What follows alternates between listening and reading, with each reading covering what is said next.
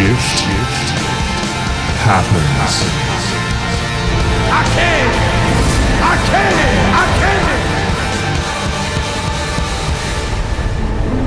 What we doing live? Echoes in eternity. This episode of the podcast is brought to you by my brand new online course, Mindfulness for Anxiety, the ultimate anxiety program. If you're someone who suffers from anxiety, then I can tell you right now, you are not alone. In here at our centre, we deal with people day in, day out, suffering from all types of addictions, from all types of mental illness. And the one common thread that we see in everyone at some level is this anxiety. So I've put together this online course with some of the best tools, the best healing methods we have here at the centre to make it accessible to everyone and really start to tackle this problem. So for more information, please head on over to anxietycourse.online. That's anxietycourse.online. And enter the coupon code SHIFTHAPPENS. That's all one word, SHIFTHAPPENS, for 50% off the price of the course, which makes the course like, I think it's $40. So $40 for a heap of on-demand video, 30 different lectures, a PDF syllabus to fill out and go through as you go in your own time, a bunch of meditations to download, and much, much more. So guys, head on over and start to get on top of your anxiety today. Yo, welcome back to another episode of Shift Happens. Today on the show, I was very privileged to sit down with Mr. Jack Nagle. So Jack is the founder of an online platform called Real Drug Talk. And well, what we did in this episode was have real talk about drugs. It was a great chat. Jack's got an amazing story. You talk about shifts in someone's life. My God, Jack has had some amazing shifts. At one point in his life, he was in such a dark place that he's 6'6", so he's a tall dude, right? He was 62 kilos at one point. I can't even fathom how thin he must have been at that weight. And he was at one point in the grips of drug addiction, in the grips of mental illness. He was in a life of crime. It was suicide attempts, overdoses. There's so much to Jack's story, which we dive into in this episode. And to see where he's at now is just so inspiring. He is a speaker. He does talks about these kind of things. And also he actually runs a health food cafe with his partner. So such a big turnaround for Jack. And we dive into all of that in this episode. He is so open and raw and vulnerable in this episode. I think you guys are going to take so much value from it because I know that I certainly did. So, without further ado, here is my chat with Jack Nagle. Ladies and gentlemen, boys and girls, welcome back to the Shift Happens podcast. I am your host, Ryan Hassan, and I am privileged to be joined at the desk today by Mr. Jack Nagle. Jack, how are you, mate? Good, thanks. Thanks for having me. That's right, mate. And from Real Drug Talk. I feel like maybe the alternate name of this podcast could be called Real Drug Talk. There you go. And where have you come from, mate? Your cafe?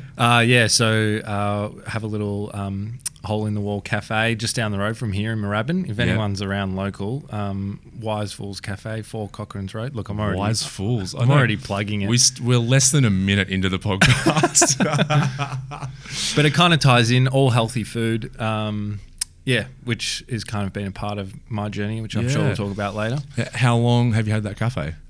It's coming up to a year now, or just ticked over a year. So tell me about that experience of owning a cafe. I have this idea in my head because I go to cafes all the time. I love it, right? And I'm like, this would be a fun thing to do. One day I'll own a cafe. Then I actually speak to the people who run it. And it sounds like there's that much bloody work involved. No, hard as fuck. So it's kind of funny, actually. We, That's you and your partner, right? Yeah, me and my girlfriend Carolina own it and run it, and we've just only started to get a few employees through there now. But went in with no hospitality experience, actually learned how to make coffee 3 days before, True. At least it was fresh in the mind, right? Yeah, that's right. So it was probably pretty bad for a while. No, but it is really hard work. I've kind of found a new respect for people that do hospitality. It's full on. And we only run a hole in the wall with not much seating, so I could only imagine how hard it would be to do a full size cafe where you got to flip tables and absolutely customer service to the extreme. you just made me think when you said flip tables. I used to go with my mum and dad to Yum Cha, right? And there's a joint out in Keysborough, Shark Fin, really good Yum Cha, right? But I would watch them, massive restaurant, and we'd go on a Sunday, and it was always packed, like. Yeah. And they would do the 2 seatings and turn the tables, and it was like a well-oiled machine. Like, you'd go from like the 11:30 sitting, and then they'd have like a 1 o'clock sitting, and they would turn over there'd be 100 tables in this joint. It's fucking huge, right? Yeah. And they would turn those things over in like 15 minutes. They'd be like, it'd be insane. It'd be like an army just doing it. Yeah. So if I was to go to your cafe, right, which I'm going to go to very soon, you're very close, so I'm going to come past. I might even work out at the gym. There's a gym attached to it, that's right. So just to kind of little bit of context on it, my girlfriend Carolina is really deep into kind of natural health and is studying that, wants to become a naturopath. Obviously through my journey of like addiction and recovery, just overall holistic health has been really big, and actually hanging out in cafes and drinking too much coffee and trying to eat better food has been a big part of it too. So, and I was looking to do some kind of, I'll talk about it a bit later, I guess, or now, whatever. But yeah, it was delve into it now if it's coming up. Well, yeah. So it was important to me. I worked in pretty big rehabilitation centres and run them all around Australia, and was doing really well.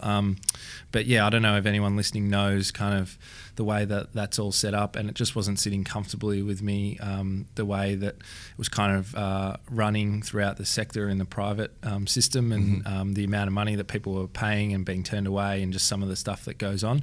So I sort of realised, for me, it took me a while to get there, but even though I was doing well, I liked business, but I wanted to do business and make money in something that I was kind of proud of and felt ethically okay about. That everything was sitting right, there wasn't that little nagging voice. That's going. right. Yeah, that's right. And whatever anyone else does, that's cool. And I think those places can be great and help people and stuff. But yeah, it just wasn't sitting right with me. And so anyway, we went overseas. Took my mum and my girlfriend actually, and then came back, and then didn't really know what I was going to do, but still was kind of pretty interested in business. And then the gym that I go to had a little coffee bar in the corner that I thought had a bit of potential, because it was kind of not that well done at that stage. And we bought it, and it's just been a roller coaster ride for the rest of the year. But it's pretty cool, because it just ties into the whole ethos of kind of what I'm about and what Carolina's about. And sounds like it fits well for you both. That's right. If I was to come along to the cafe, what would I get? If I was to say, Jack, just hit us up with your best, right? Yeah. What am I getting? Everything on the menu. No. No, so we do all health food. So everything is like organic. Everything, Carolina goes through everything with a fine tooth comb. So, but we're not purely vegan or anything like that.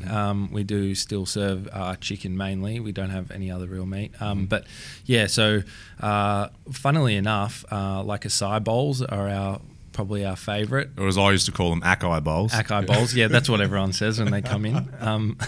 They're good. And we do, the popular one at the moment actually, for more of a kind of lunch type thing, is what we call a keto bowl, in line with the ketogenic diet. Yep. And we came up with that because I was eating this certain, like, I'm a bit of a freak. I can just like find something that I like and eat it every day for a year. You and me both, mate. Yeah, I'm quite content with if you're on a winner, why change That's it? right.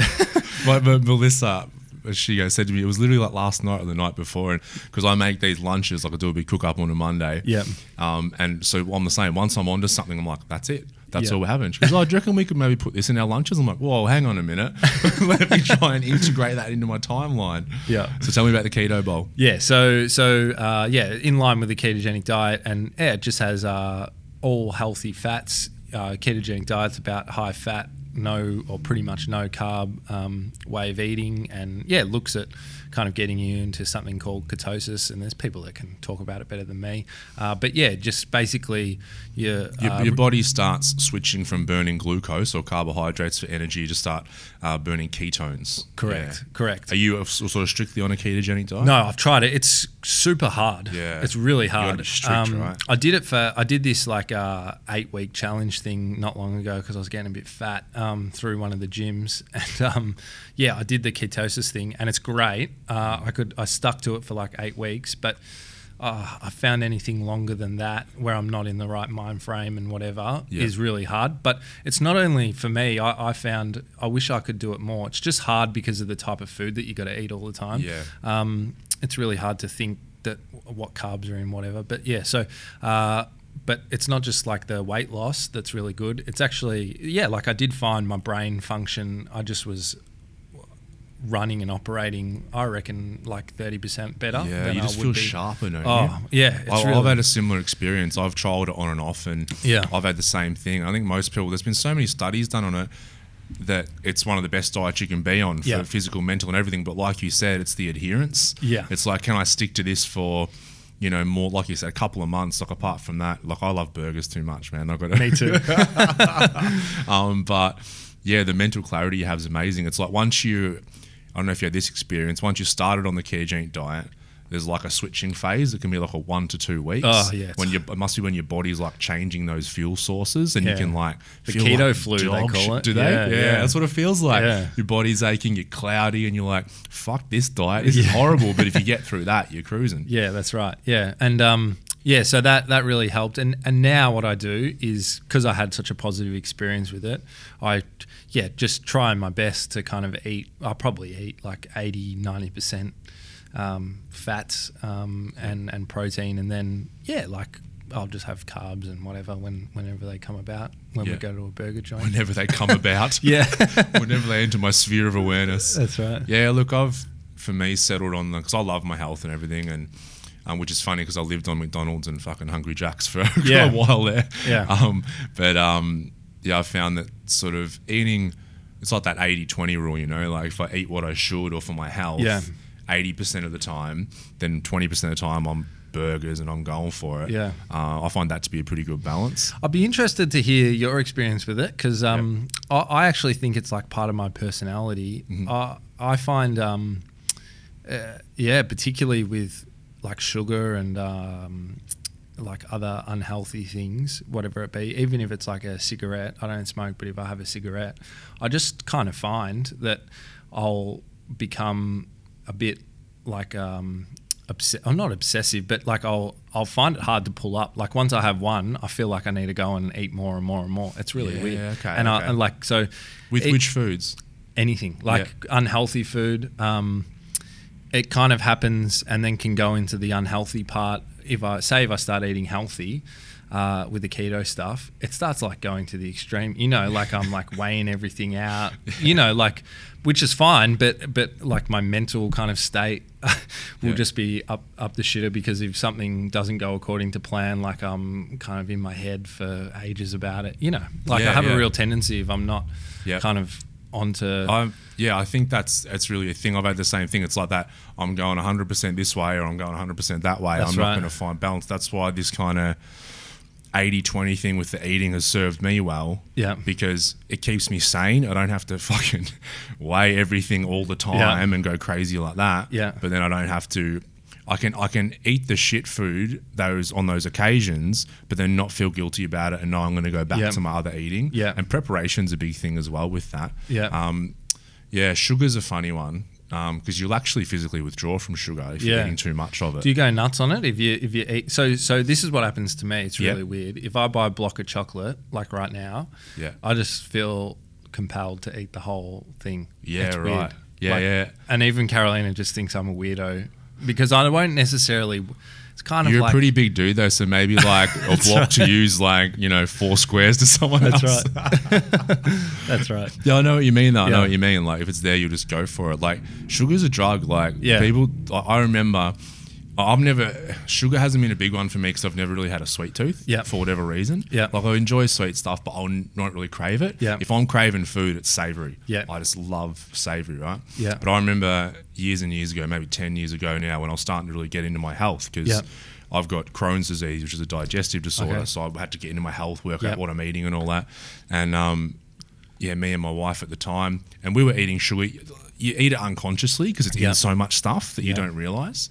And so I cut it out, and I wasn't a sweet tooth, so it wasn't that big for me. But I did notice that because they say your taste buds, completely regenerate every few weeks. Can't remember the exact number. So I used to have coffee with 2 sugars in it. Right. Now, if you put a quarter of a sugar in my coffee, I'd be like, that's fucking way too sweet, you know, because your taste buds adjust. But then anyway, after me doing it, and my wife at the time, she was eating quite a bit of sugar, right? She was very healthy and very fit, but also eating a lot of sugar and chocolate. And the week that she came off the sugar, it was like she was coming off smack. Like, it was intense. Like, the mood swings, the headache. She had a headache for nearly a week, just getting all the sugar and everything out of her body. So to think it doesn't have that drug-like effect, it really does. Yeah, no, it does. Definitely for me, 100%. But I've had a thing with the food, now you mention it, about finishing it. So I don't know if, I was a long time prisoner or something in a past life, right? But if I've got food on my plate, like, I have to eat it all. Yeah. So it doesn't matter what that amount is. Yeah. I'll finish it. Yeah. And like, that feeling like I know I'm full, but I've still got half of my meal here, but I'm just going to eat it anyway. Yeah. So that's where I get. So that's why I just have to make sure my portions are sort of in that right. Yeah, I struggle with it. Like, it's I don't struggle with it when I'm sort of on, because obviously I still try and do a lot of self-improvement kind of work and stuff. So when I'm engaged in that, I find that I'm more aware, and I don't do it as much. But I've just really found it's a common thread throughout my life, and I'm always interested when I speak to other people, that have been through addiction and stuff. If it's instant gratification, it's not just people with so-called addictions, right? Like, so many people have it. Like, we see so many people in here with a real food addiction issue. Yeah. Now, what I think a lot of that is, it's like that whole idea, like, if the chocolate's not in the house, you're not going to eat it. Yeah. And you're probably not going to think about it too much. But you knowing it's in the cupboard, you're like, I'm going to fucking get that block right now and go for it.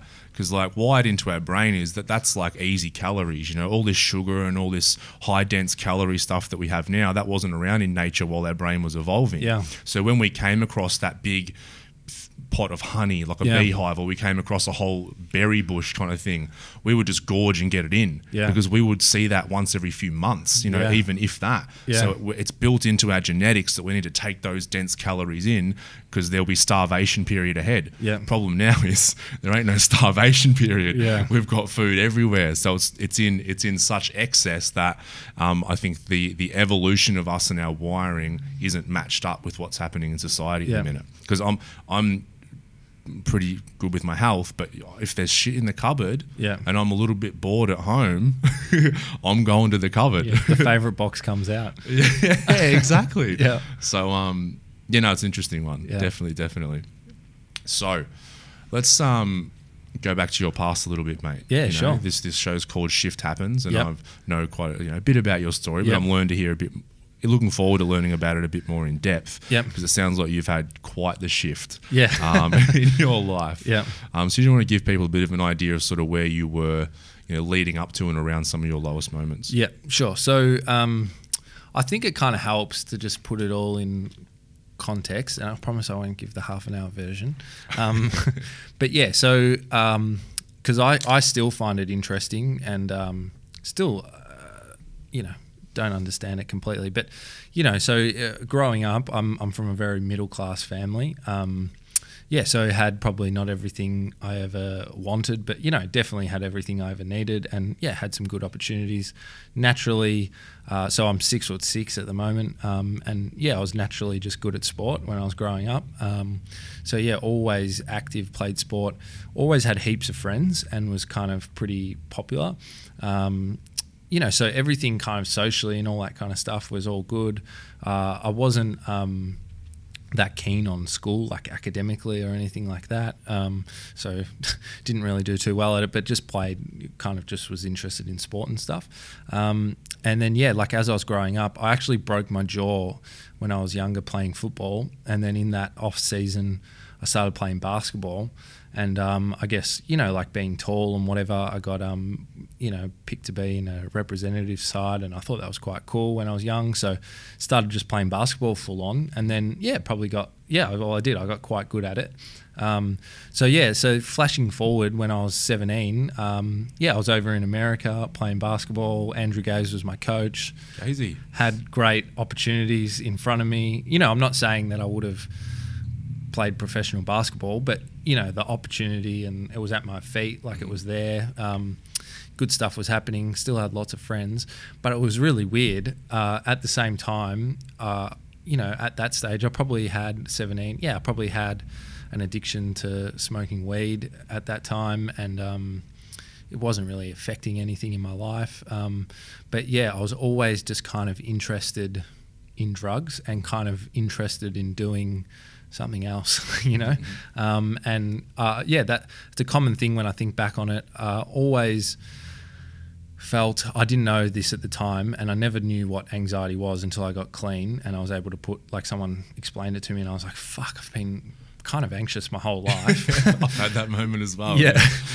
So there was always kind of that, and it was more just kind of socially just being, I guess, a low self-esteem for whatever reason. I don't know. Like, I always sort of felt like I wanted to be, even though I had great things in my life, I wanted to be someone else, or I wanted to do something different, which is really weird. So I guess some of that stuff combined with, always being a little bit like wild, I guess, and wanting to kind of go out and party. I was always really like well-natured, well-mannered, really nice kind of kid.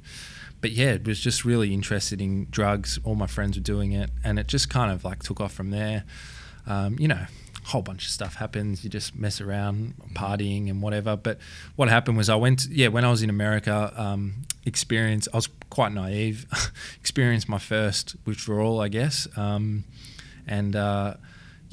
really think drugs definitely have a personality, because I came back, and I just, like, my whole personality had changed. I just told everyone, it was completely out of the blue to everyone else, but I just didn't want to play basketball anymore, so gave all that up. I just kind of, in my mind, just wanted to go out and be a normal teenager and have fun, party, chase girls, all that kind of stuff. Yep. And that's kind of what I did. But yeah, just kind of like, I guess, what I was talking about before with the food, with drugs as well. Like, I was always really like nervous to try different drugs. But once I tried them, I loved it. Like, I just loved it. And it just took off from there, and had a lot of fun for a long time, actually. And then, I just kind of started falling further and further down the rabbit hole, hanging out with, trying different drugs, hanging out with different people, I guess, that wanted to use drugs like I wanted to use drugs. So in the end of my addiction, in kind of the lowest moments, like, I was a full-time ice user, using prescription pills, drinking heaps of alcohol, smoking dope, and having the odd like taste of heroin here and there. I was pretty fucked. Like, so I'm 6'6". I was really lucky. I got clean when I was 21. I was when I checked into rehab, I was 62 kilos. Jesus. So I'm 110 now. I had like proper psychosis, so blackout, and just couldn't remember what happened, but I'd get told that I'd do all this crazy stuff. And I remember I used to walk home and kind of talk to myself. People would like walk past me on the street and just like look at me weird, and I'd sort of realize what I was doing, and then be like, oh fuck, so I had all that going on, what a lot of ice users talk about, kind of thinking that you're on the Truman Show. So that was going on. I was just really kind of like lost and confused, suicidal. So I'd had a couple of like pretty decent suicide attempts, and like died a couple of times and was revived and whatever. So it was just, when I look back on it, one word to describe it was just really like sad, just what a waste, really. And how long ago was this period? So 26 now. So I got clean when I was 21. What's that, like 7 years ago? I don't know. And do you think, looking back on it, that decision to stop playing basketball was just because you purely wanted to experiment, wanted to do those things that you were talking about? Well, what I think kind of happened, it was that, I'm always really confused. I don't know if there is an answer to it, really. There's all these questions of everyone wants to know, why did you start using drugs? And I don't fucking know, because this hot chick was smoking bongs and I wanted to go, like, it was kind of a social thing. I probably had some personal stuff going on in the background that was a bit like petrol to the fire.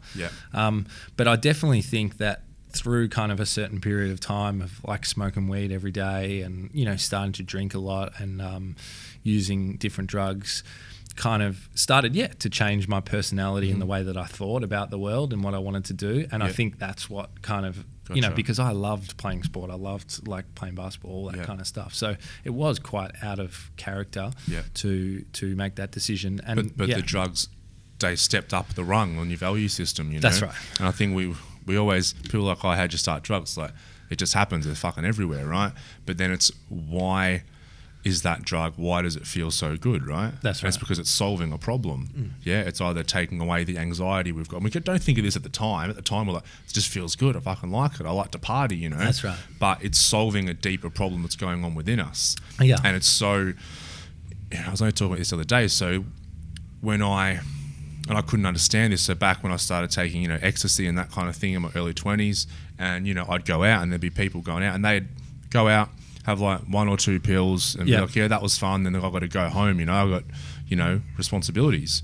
Whereas to me, as soon as I started taking pills, I'm like, I don't give a fuck about anything else. Yeah. This is the best thing in the entire world. Yeah. Right? So why is that the best thing in the world for me? Yet someone else takes the exact same thing and they're like, oh yeah, it's a bit of fun, but I've got other things in my life. Yeah. It's because it's solving this deeper issue. Yeah. Right. So that's how I really think. And then it sort of escalates from there because you go from one drug, oh, that works. Yeah. That's fun. Oh, now this one, now this one, now this one. Yeah. And if the underlying stuff isn't addressed, it can really spiral out of control. Yeah. Which it did for you and me. Yeah, that's right. And yeah, I agree with that. And yeah, I've sort of found with people as well, like I really do. I do think that, it's a medical issue. And I do think that it's kind of, it's not one thing or the other. It's like the perfect mix of a few things that kind of come together and turn someone into that addicted person. Because, you know, as you said, there's people that I've met as well that or that I grew up with that went through horrific fucking shit through their like childhood or whatever,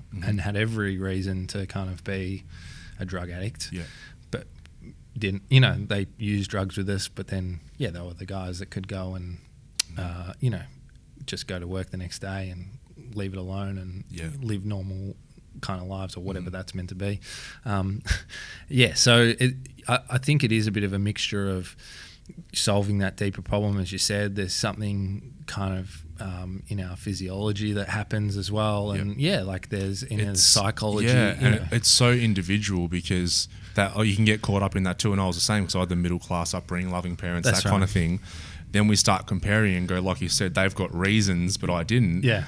So then we start beating ourselves up and go, who am I to fucking be doing all this and blah, blah, blah, when people have been through way worse. Yeah. Yet it's so hard not to compare, but we really can't because there's different definitions of trauma. Yeah. Right? There's so many different definitions of trauma. Then there's different coping mechanisms that we develop from that trauma. And it just happens that some people have certain traumas or micro traumas or perceived traumas that then develop a coping mechanism where drugs really work. Yeah. Someone else work might work. Yeah. Right? So someone else might just throw themselves into work. They're obsessed. They're working 14-hour days and that kind of thing. And they're hardly at home with their family and everything and not present. It's money, money, work, work, work. Yeah. And then society looks at that person and goes, what a success. Yeah. Ah, awesome. Yeah. Then then the same people will look at the junkie on the street and go, fucking junkie loser kind of thing. Yeah. But it's just, I see both types of people come in here and they're so similar. Yeah. It's ridiculous. It's just a sort of our perception as a society that differentiates them, I think. Yeah. Yeah. That's my little rant anyway. No, I like it. It's all true. And so it just it was a very dark time, but at the same sense, I'm really grateful that things kind of. How did you turn it around? Yeah. How did you? What did you say? 64 kilos. Yeah, 62. Jesus Christ. Yeah. 62 or 64, I can never remember. In between, that's how much my dog weighs, and he's not 6'6". Yeah. I was really skinny. Let's just say that. Well, you know, like I was just spending all my money on drugs and staying up and not eating really. And like you said, we all have this hierarchy of values that changes throughout our life, and then eventually drugs become number one and basketball drops down.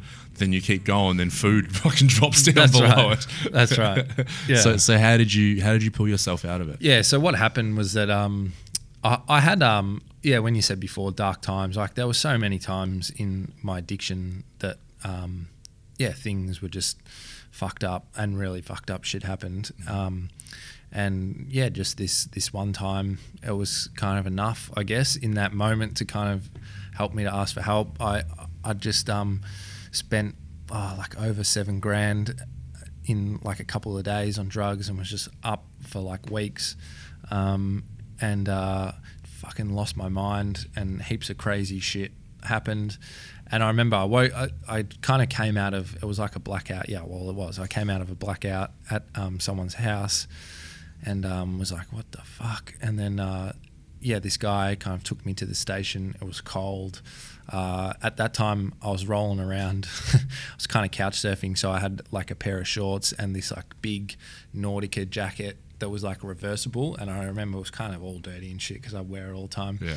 And I was fucking freezing, and I had these shoes. They just like had holes in them, and I remember like my socks were wet and stuff. And I was really, at that point in time, I'd had a couple of suicide attempts around that time as well. So I was incredibly, just like within myself, incredibly depressed. Mm-hmm. I was just sitting at the station, and I was just like, I'm fucked. And just something in that moment kind of made me go to my mum's house, where I was kind of kicked out of at the time. Yep. Because I had a younger brother, and he was 10. So, I was completely fucking erratic and was stealing shit from the house all the time. So, I wasn't allowed there. But went home, and she wasn't letting me in. But this time she'd let me in. I don't know why. And I kind of walked into her bathroom, and there's just a big mirror on the wall, and it was really weird. Sounds cliche, but it's actually 100% what happened. Mm-hmm. Just looked at myself in the mirror, and my life kind of flashed before my eyes, and I sort of saw myself for what I was, that I was this happy-go-lucky guy that, was kind of popular, had heaps of friends, potential like sporting career, all these great opportunities, and I'd sort of just turned into your stereotypical junkie. That was like really sad and depressed and suicidal. And in that moment, I'd had people hounding me for a long time, but I just said, I need to get some help. And Mum was like, well, you can go to rehab. And I was like, fucking whatever. Sweet. And she had them all listed and on speed dial and all that kind of stuff. So she called them straight away, and was lucky, got onto the nurse.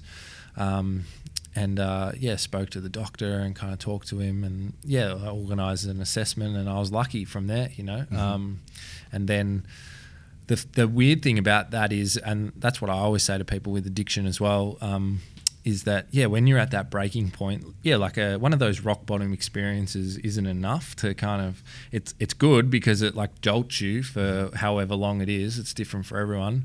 But you need to kind of act quickly in that window of opportunity, because I remember I got up the next morning, and I still went to the assessment, but I remember I told my, I don't want to fucking go. Like it was starting to feel like already that old stuff was creeping back in. That's saying, right. No, I don't go. That's right. And it just kind of felt like too much, and like it was, but I went, and what actually really fucking helped me from that assessment, I didn't meet the guy that really kind of helped me turn my life around, but what happened was we went to the assessment, and I couldn't get into the rehab. There was like I think it was, maybe it was longer than 2 or 3 days. It's all a bit blurry. I think it was like 4 days or something. Mm-hmm. And the lady said to me, I can still remember my mum's like kind of horrified face. She said, "Don't use ice, but you can smoke as much chuff as you want to. Just smoke as much as you want." And I was like, yes. I remember thinking, that's awesome. See, Mum, I've got the approval. Mum can just buy me a half bag, and this will be grouse. And so and just when I think back on that, it's funny, but it's kind of horrible as well, like with your mum in the car driving you around. And of course I scored other shit when I was doing that, and just blackmailing mum for 4 days, like give me the, it's just really horrible. I can remember, I can just remember her driving me around crying, and just me being completely shut off to it, and like having and when I think about it now, it makes me fucking want to cry. Like if you just think about the moment, you're just like, it's so terrible. Mm-hmm. But just at that stage in my life, I was just completely shut off to the world from the drugs. They were just like a smokescreen. So it numbs out those emotions. That's right. People say that I didn't have any emotions, but you did, they were just pushed so far down. That's right. Because it would be too much Yeah. for them to come up in that. It's such an extreme situation. That's right. And so I managed they kind of, through smoking heaps of chuff, managed to get me to rehab. And I went there and I was really lucky. I think it's one of the most important things. Don't get me wrong. I think there's a place for everyone that wants to help people through addiction. But definitely initially it was the most important thing to kind of help me just to get into the mind frame, to listen to someone, to get some help. But there was this guy there who was a counsellor, professionally qualified, but had also been through addiction, kind of like what you guys do here, I guess. And he just said to me, listen, and he shared a bit of his story with me, and he was fucking crazy bloke. And I just really connected with it. And it was just enough to kind of help me to trust him. And, and then I was able to kind of just get through that first week, which, it was fucking horrendous. The first week in rehab was horrendous. It opened you up by the sounds of it. Yeah? 100%. Yeah. Did it make you kind of think, if this guy's got his shit together, that's right, maybe I can get through it? I don't know. Or maybe just thinking, now he's opened up, you can actually form a little bit of a bond and all right, well, at least I've got like a mate in here. That's right. Can lean well, on. Kind of addicts or people in addiction, we have this real thing, we get this real like self-righteous attitude up and happening that, no one fucking understands this and all this kind of stuff. And I had all that going on. And and again, it wasn't so much when he told me the story and what happened and all that kind of stuff. But I remember and that was the biggest thing for me. He intimately described to me how I was thinking and feeling, and it fucking blew me away because I'd never heard anyone talk like that in my life.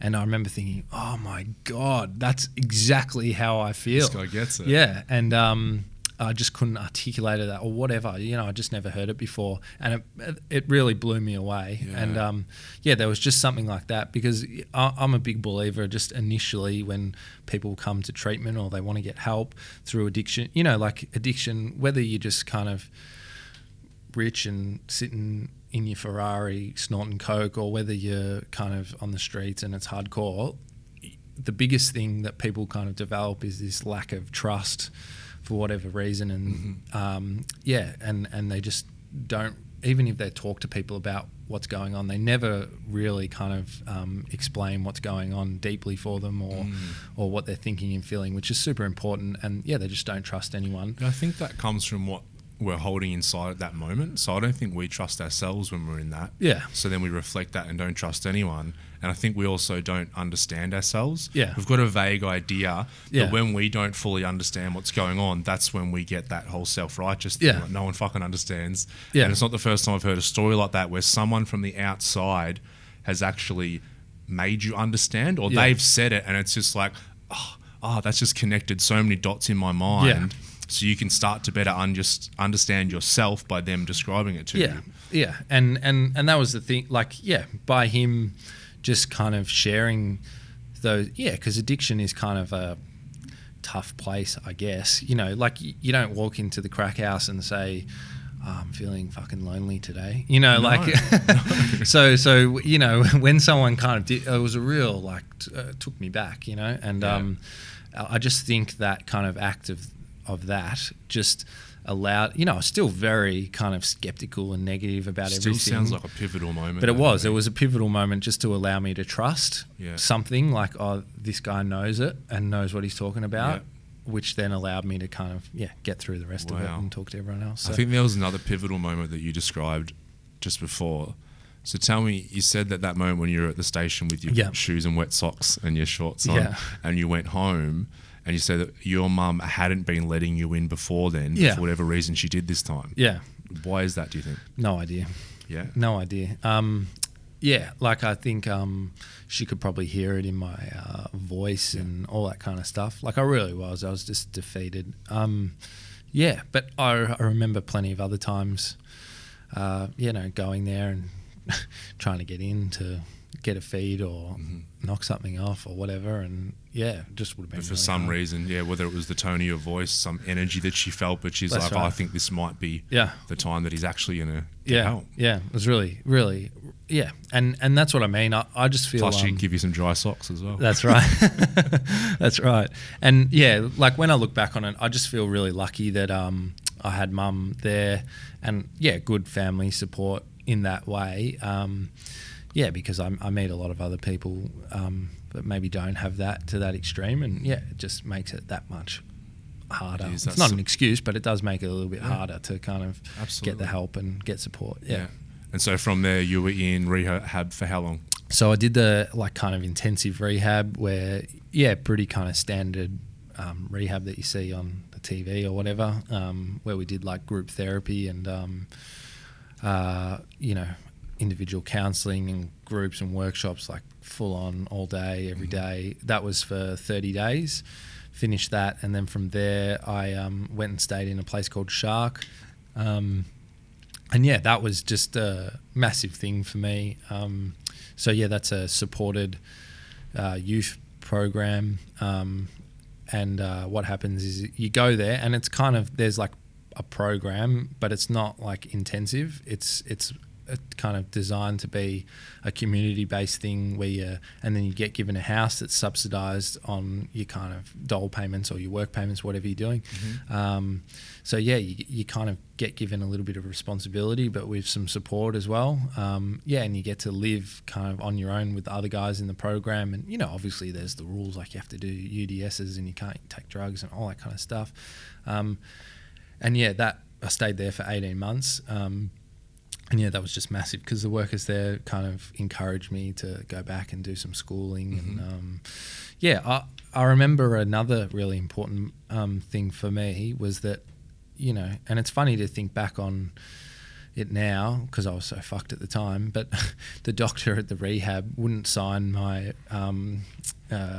medical for the dole, you know, like I forget what it's called. It's like a medical exclusion form so or something like that. 3 months. That's right. So you don't have to apply for work, but you get a medical exemption. That's right. For Centrelink. Yeah. That's right. Yeah. So he wouldn't sign it, and I remember fucking thinking, "You bastard!" Like, but it was really good because, yeah, I remember him saying he'd been through addiction as well, and he said, you know, I signed these for people that have genuine mental health, medical issues that, you know, but I believe that you're a capable person, and a big part of recovery is becoming a productive member of society again, and not having limiting beliefs about yourself that you can't do it because you're a drug addict. It's not true. You can.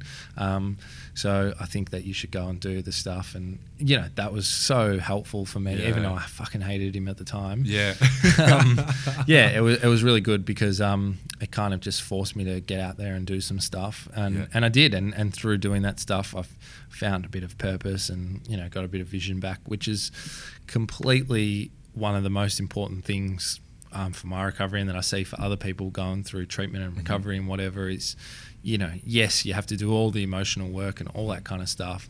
And it's not just about going back to work, but it is, yeah, a lot of people in addiction are just lost, and I was too. And yeah, when you have a bit of direction in your life, it helps so much more. Yeah. And so what was that direction for you? Where did you start moving from that point when you're in the Shark program? So I was encouraged. I didn't know what I wanted to do, but I was encouraged by the workers to go and do something. And I had a big thing because I was never really good academically, that, you know, I couldn't go back to school, and you know, I was dumb and all that kind of stuff. So limiting belief. That's right. So they encouraged me to, they said, "Oh, Jack, you're really good at kind of talking to people and helping and whatever. Why don't you go back and do a diploma of, you know, mental health and drug and alcohol work, and you sort of know a bit about it because you've been through it, and it'd be good to learn and all that kind of stuff." So I went, "Oh, well, okay." So yeah, went and did that. I was lucky at the time the Labor government had all those really good subsidy programs and all that kind of stuff. And yeah, like I got a good run at school, did that took 18 months, and yeah, that's kind of how I fell into like the rest of my life. And it's always been not exactly knowing what I'm doing, but just kind of fronting up and having a go and aiming for something higher. And it's funny though, I haven't actually shared this story before, but I remember at that first rehab when I was sitting in the group, and this group therapy, and this counselor. He was really amazing at whatever he was doing, and he really like fucked with my head and kind of broke me in this group, and just had a massive breakthrough with me and got, broke me down. And then I was able to kind of let everything go and then actually just be honest about myself, because I had all the walls and the masks up and all this bullshit. And I remember sitting in the group after it, just feeling so much better, and just like kind of looking at everyone. And I remember thinking, fuck, it'd be really cool to like own a rehab one day. And it was funny. Like I went back to school and ended up kind of doing that, Like so. That's how profound it was. It's weird. Can you remember what he was specifically challenging within you? Yeah, so I had all this bullshit going on about. So I'm as soft as butter, and he actually used to make me say that. But yeah, I had this real complex going on with myself about like what a man was, and. Kind of who I had to be, that I kind of picked up through using and stuff. I was trying to make out that I was tough, and when I look back on it, it's such a wanker, because I'm anything but that. It's the butter trying to wear an armor or something. That's right. I just had all that going on, and I just wasn't able. I wasn't being honest about kind of who I really was and what I was feeling and what I was thinking, and I had this massive, within all that I was kind of making out that I was this tough guy, but I had this massive self-esteem issue and was unable to kind of communicate to anyone what I thought about a situation or them, or speak for myself, because I thought that they wouldn't fucking like me. Okay. It was like this process of kind of getting me to admit that I wasn't who I thought I was, and then kind of trying to be who I actually am, and then trying to get me to kind of be more active in the group and talk to people and just be honest about me, really. And did you find that from that point on you were a bit more open with people in the group? Oh, definitely. Straight away, yeah. And I remember it was like kind of the first time that I felt fear, like emotional fear, and kind of moved through it. And, vulnerability, That's right. 100%. The first few times you do it, and still sometimes now, it's really scary to kind of be vulnerable and talk about you as who you are and expose yourself. It's just essential. I think it's scary until you do it. That's right. And it's like, I think we have, because that was one of the biggest blocks for me, is that I can't let anyone see me vulnerable, no one. So you walk around with that mask on all the time, which takes so much energy, because you can't let anybody in your life think that you might be struggling. That's right. And then when you learn to get past that, and it's like, similar thing to me, it's like it needs someone to push up against your ego, and your ego is pushing back. It's like, no. And then finally someone gets to the point where they've pushed your ego off the side of the cliff, and you realise, that doesn't have to be who I am. And then when you do open up and be vulnerable, the biggest fear, I think, is that people are going to judge me, people are going to call me weak, but that never happens. Because there's nothing more inspiring than when someone steps in front of them and is completely vulnerable. That's you'd never attack that person for being who they are. That's right. And I think then every time you do it from that point forward, and you keep not getting attacked, the fear, I don't think ever really goes away fully, but I think it reinforces that you can keep doing it, the more positive response that you get. That's right. Yeah. And all the work that I've done through the years now that I've been in recovery and clean, it all comes back to like the overall, for me, the overall kind of what recovery is about for me is like self-acceptance.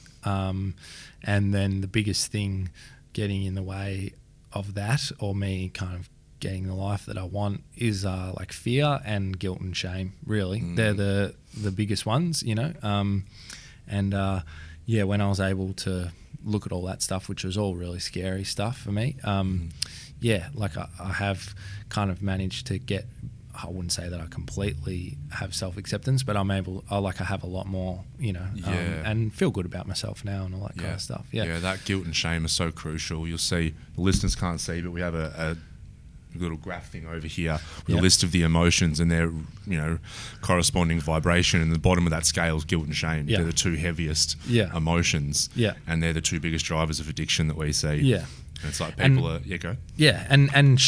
That's what I learned about like, you know, guilt is kind of what you feel bad about, what you kind of your actions, I guess, and shame is really the beliefs that you have about yourself or feeling bad about you as a person. Yeah, it's And, like they're like cousins, you know. It's like guilt says what I did was bad. That's right. Shame says I am bad because of what I did. That's right. Yeah. That's right. And yeah, that shame is a really important one to kind of attack. And it's funny, like I just had this moment when we were talking then, I just kind of like zoomed out on what we're doing, and I just thought, yeah, like if you had have fucking told me any of this when I came for a rehab assessment, I would have fucking walked the other way out the door, you know? And yeah, so if anyone's listening to this and I don't know, you're struggling or whatever, and like, don't worry, it like kind of comes, because people just think it's weird. But yeah, I never realized that. But yeah, addiction really isn't about the drugs. It's about everything else that's underneath. Yeah. Of course you don't. I mean, we subconsciously, without knowing it, we use to escape from our negative emotions. Yeah. So to then talk to someone just specifically about negative emotions, like I would have been the same. I'm like, no. Yeah. I just like to party, mate. Meanwhile, I'm using ice and GHB every day. Haven't spoken to my family in 6 months. I've been arrested twice and written off my car. Yeah. Party till you're homeless. Just party. Party till you're homeless. Yeah, that's right. Oh, I love it, mate. I love it. All right, we're going to hit up the question round because we are running a bit short on time. Cool, no worries. But we're going to have to do a round 2 of this. Yeah, no I feel worries. like I'm just getting warmed up here, mate. Done. All right, so we've already actually just touched on this. My first question is normally, what negative emotion or negative thought pattern do you think has held you back the most in your life?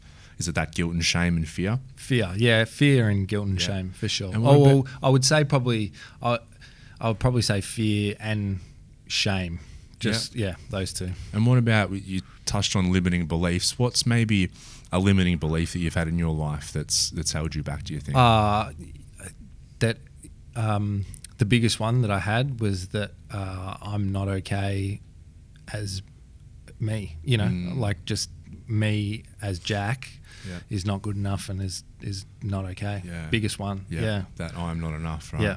I'll have to we've got a fridge magnets here that say I'm enough to people who are in their fridge. Because I feel that's the core limiting belief that I think a lot of the others stem from. Yeah. That we get created at a very young age. Yeah. That I'm not good enough, I'm not good enough. Okay, so you talk about doing, self-development, working towards something, having vision and growth. Is there something in particular that you're focusing on in yourself at the minute that you're trying to improve? So I don't believe in balance, but just to be, it's actually something that I'm trying to, that kind of I feel like I had.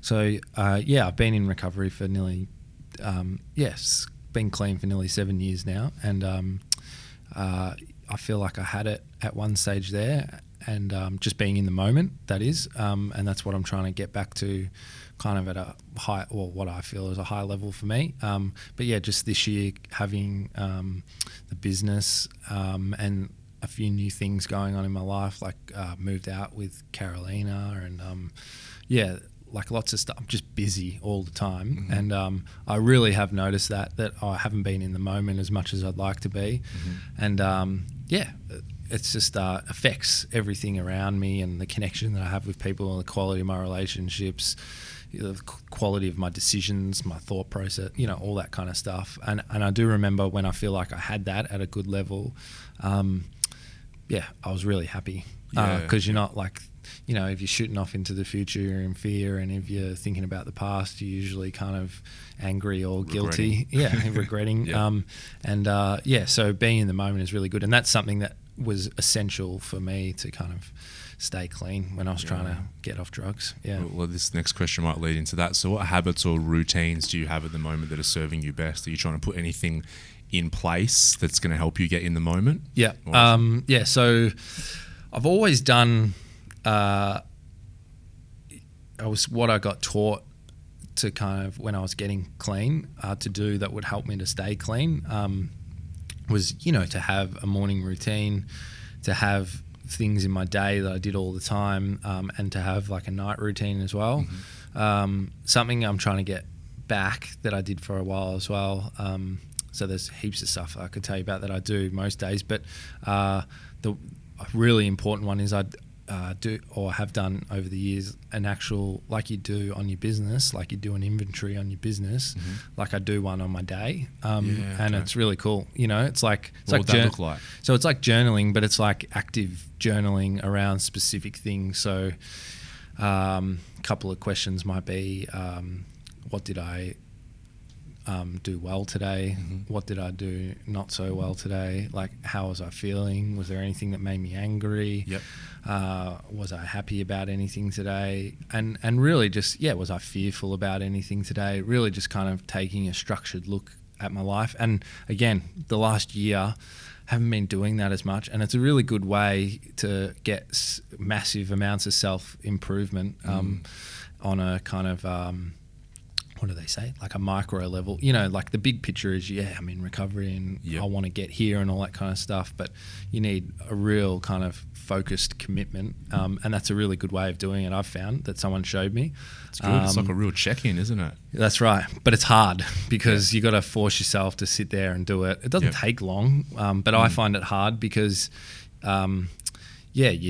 you challenge, like you're not only just writing about your day, but you're actively kind of challenging yourself to think about what you've done, how you could do better, what you did well, and often what you did well is the hardest part, by the way. Yeah. I fear this, and this. What did I do right? I don't know. Yeah, that's right.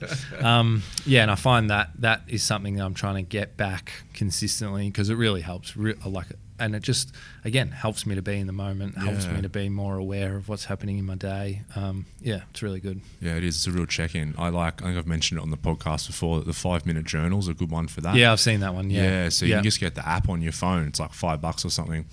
And you can set the alarm. So it's like, it'll tell you, like, I did that do one it for now. a while. Yeah, that's good. It's like a smaller version of what you're talking It about. is. So It's good. There's the one at the start of the day, like 3 things I'm grateful for, 3 things that I'll do today to make today great, and I am ... Then the end of the day is 3 things that happened today that were great. That's right. And 1 thing that could have been better. So it's like what you're saying, but just a condensed kind of version. That's right. It's good. I've done that one before. It is good. Yeah. Nice. All right. And is there any books, documentaries, resources, or things that have helped you on your journey the most? Heaps. I'm a bit of a... So I never, as I said before, I never really liked academic stuff. But I found when I got clean that I do like some of that stuff if I'm interested in it. And I think that was half the problem. So heaps of stuff for different things. I've actually got a lot out of... Warren Buffett, believe it or not. The Oracle of Omaha. Yeah, and Charlie Munger, more so, probably his partner. He's a really smart dude. And they're like billionaires that do investing and stuff, but a lot of Charlie Munger's books are about like psychology and stuff like that. And I read it originally because I wanted to try and make money. And why are you talking about emotions? That's Tell right. me how to make money. So that's been really big. But I listen to heaps of podcasts, heaps of I just encourage anyone, listen to heaps of podcasts, watch heaps of YouTube videos. Like, you can't go wrong. You'll kind of find what you like pretty quickly. I reckon. You just start watching more of what you're into and what you want to learn about. Yeah. And there's certainly not a lack of bloody information right. out there at the minute. Yeah. What are 1 or maybe 2 podcasts you're into at the minute? James Eldridge's show. Shift Happens. Yeah. There you go. So who was it? I actually have been. I saw it come up on Facebook. I think it was Bianca's one from the Bianca Hawkins. from the program, Youth program. yeah. I always forget it. And I saw that and I listened to it, and it's been I've listened to a fair few now. It's really good. Thanks, mate. And was that believable? No, joking. James Eldridge's show is a really good one. What's that one about?